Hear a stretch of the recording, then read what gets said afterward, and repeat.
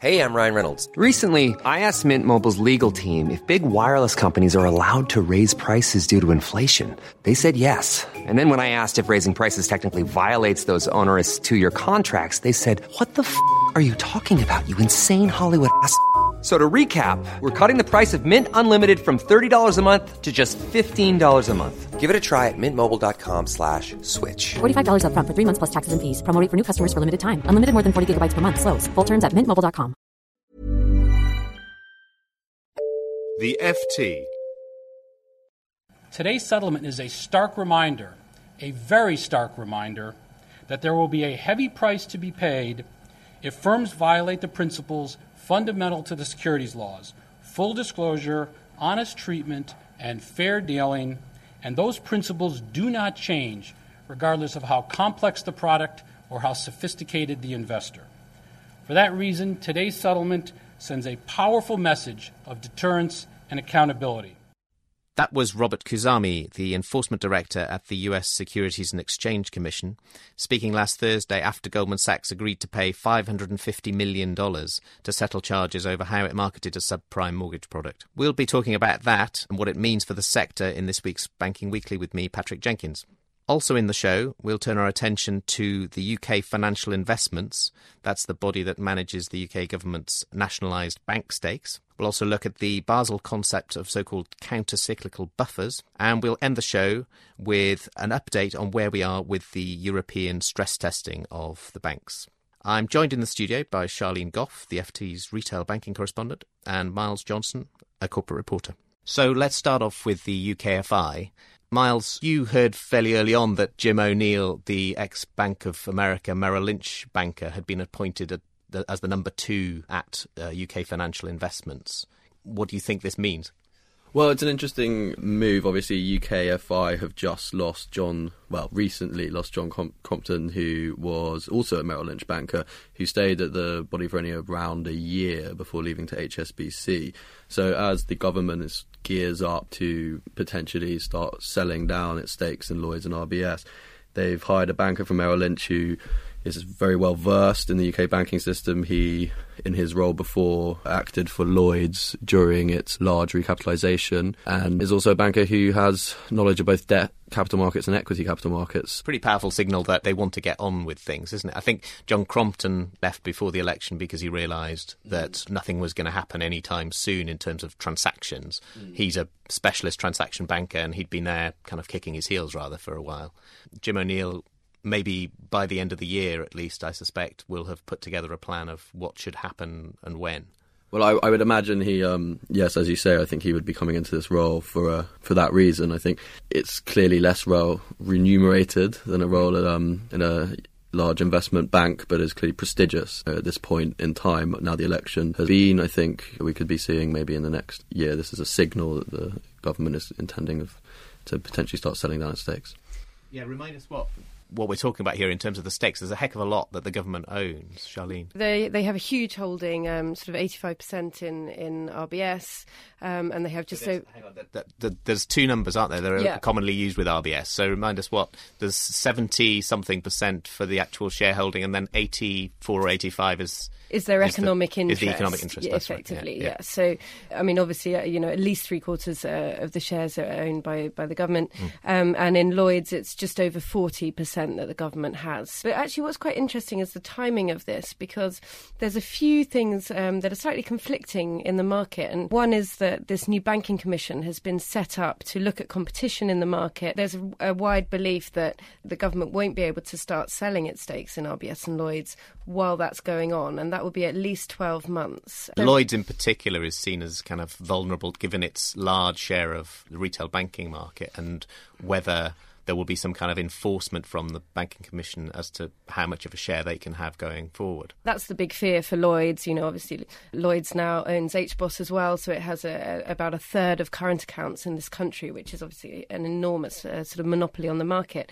So the feeling is that we won't actually see the sales coming through until it's sort of the back end of 2011. But like Miles said, we could have a plan in place to sort of get the balls rolling on that, and that's clearly what Jim would try to do. So does that mean that maybe Northern Rock, which is a less complicated thing, could be the first transaction off the block, do you think? Yeah, I think it would be, and that's probably the one that they'll start thinking about the earliest. Northern Rock has already been divided into what's effectively the new good bank and the remaining existing mortgage portfolio, and it's the new good bit that will be sold first. And as we've been reporting in recent weeks, that's already inspired a lot of interest among potential buyers. So we has it got the Bradford and Bingley bits that the government nationalised? That's all part of that potential transaction. Well, that's part of Northern Rock's existing loan book. So for the time being, we expect that to stay nationalised. And the new Northern Rock doesn't have any damaging or expensive back book. It's quite a nice, clean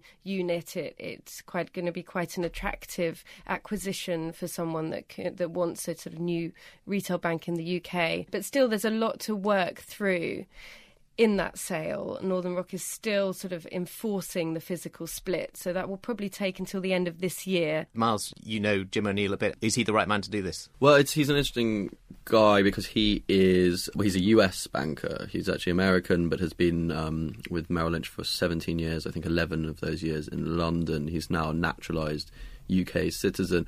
I suppose what's interesting about him is that through the sort of successful recapitalisation of Lloyds, he actually managed to avoid more of that bank going into the hands of the taxpayer. And I suppose it gives an interesting insight also into the recruitment process, because obviously during the Lloyds deal, the government treasury would have been exposed to a long parade of investment bankers, and so clearly he impressed his future employees. Yeah, I think that's generally recognised. He's a relatively low-key banker, but I think very widely respected. Let's move on now to Goldman Sachs, which late last week agreed to pay $550 million to settle charges over how it marketed a subprime mortgage product. Interesting that Robert Khuzami made the point that this sends a powerful message of deterrence and accountability to the sector as a whole. So clearly they're pushing this settlement as not particularly only to do with Goldman Sachs, it's to do with the sector as a whole. Miles, do you think this will work? Well, I mean, it's interesting because in terms of the actual amount of money Goldman have actually had to pay, it's relatively minimal. But then I suppose the reputational damage for Goldman is the other matter. I mean, clearly this has had quite large, impact upon its reputation. There had been discussion about how this would impact its relationship with its clients and the trustworthiness of the Goldman Sachs as an institution. Yeah. And clearly it's had a rather difficult time in terms of PR. I think it's probably, we should concentrate maybe less on the monetary value of the settlement and more on the wider sort of reputational consequences. We'll be watching very closely as things go forward. If we can move on now to the rather technical subject of so-called counter-cyclical buffers. This is the rather amusingly named concept that the Basel Committee on Banking Supervision put out last week as their idea of how to deal with the ups and downs, the booms and the busts, if you like, in banking through the years. What they want to see is this concept that banks in good times would be instructed to build up buffers of extra capital. Miles, would this work? I suppose the question is, for a bank like UBS, I think it lost, 50 billion in subprime write-downs. I mean, would these buffers really have been enough in the build-up? That's a very large amount of its balance sheet to be sort of destroyed by poor investment decisions. So I think the question is, will it really work? So the size is an issue. Are there other issues as well, do you think, Charlie? Yeah, I think there are, actually, because I think people in the industry came out in quite strong opposition to these rules last week. One lawyer pointed out that these could sort of incentivise less well-supervised lenders to come in, so sort of non-bank lenders. Because they wouldn't have to carry the same kind of capital. Exactly, because they wouldn't have the same rules, and this could be a way, particularly as banks were being constrained, it could sort of open up the opportunity for other players to come in who maybe wouldn't be as trustworthy in the markets. Another concern that's been quite widely expressed is, all these different rules coming at the same time, and, there's banks are being hit by all sorts of different measures. There's even different proposals for buffers, so, sort of layer upon layer of extra regulation. And we've got to be very careful not to sort of hit the banks with all this at once and really constrain their ability to lend and sort of stimulate the economic recovery. So I think there's a degree of caution around these new rules. Yeah, I think that's constantly the message that we hear from the banks. I think one thing that they feel conceptually is wrong with the idea of these buffers is that it's actually a waste of of money, and it's in the good times they could be doing more with that capital thing. And also the thing with these counter-cyclical buffers is that the Basel Committee said quite clearly that it would only expect them to be triggered every 10 or 20 years. So, I mean, it's a really rare occurrence that they expect. So relatively inefficient capital for the majority of the time. It is, and also it relies on individual authorities and regulators in each country to spot these bubbles. And, yes. That didn't happen before. We would hope with the sort of shake-up of regulation, particularly in the UK, that we're better positioned to spot these kind of signs of a bubble coming. It would work better, but it's still reliant on that. Human error is still just moved around. Finally, let's have a quick word about stress testing. On Friday, the 23rd, we're going to get the full results. What do you both expect to see? We will see some failures. I mean, like I think we've said before on the podcast, if you don't get that failures, no one's going to believe these have been anywhere near as tough enough. So I think the problems will be centred around some of the Spanish banks, some of the German banks. Mm-hmm. So we'll have to see what comes and what the consequences are. But it doesn't feel like there's many private sector institutions that are worried about this and are preparing the capital raisings in any kind of number. No, not really. I mean, we've been talking to lots of investment banks who are saying, really they wish that they were. But I'm sure they do. Their fees could depend on it. But actually, I think they've been sort of out there touting themselves, saying, you might need our services, and they haven't found that there's been a particularly huge demand. So we'll have to see what will happen over the next few months. Yes, and Miles, what do you think the market's response will be to this then on Friday? Is there going to be a huge sense of disappointment and actually, the markets are going to slump rather than bounce on this news? There may well be a sigh of boredom from the markets. I mean, as we saw with the stress test in the United States, I mean, often these results are quite well flagged in advance. And I think in terms of the point you raised about recapitalisation, I think we have seen market chatter about various institutions in Europe potentially having to raise capital.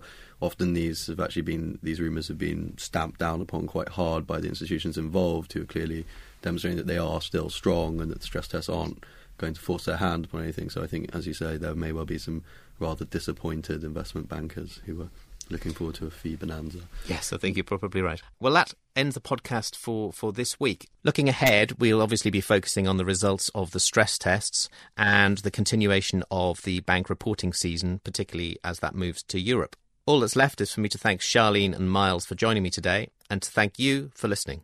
Banking Weekly was produced by LJ Fulatrani. Until next week, goodbye. For more downloads, go to ft.com/podcasts.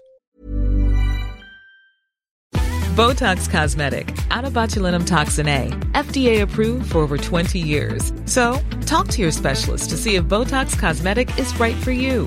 For full prescribing information, including boxed warning, visit BotoxCosmetic.com or call 877-351-0300. Remember to ask for Botox Cosmetic by name. To see for yourself and learn more, visit BotoxCosmetic.com. That's BotoxCosmetic.com.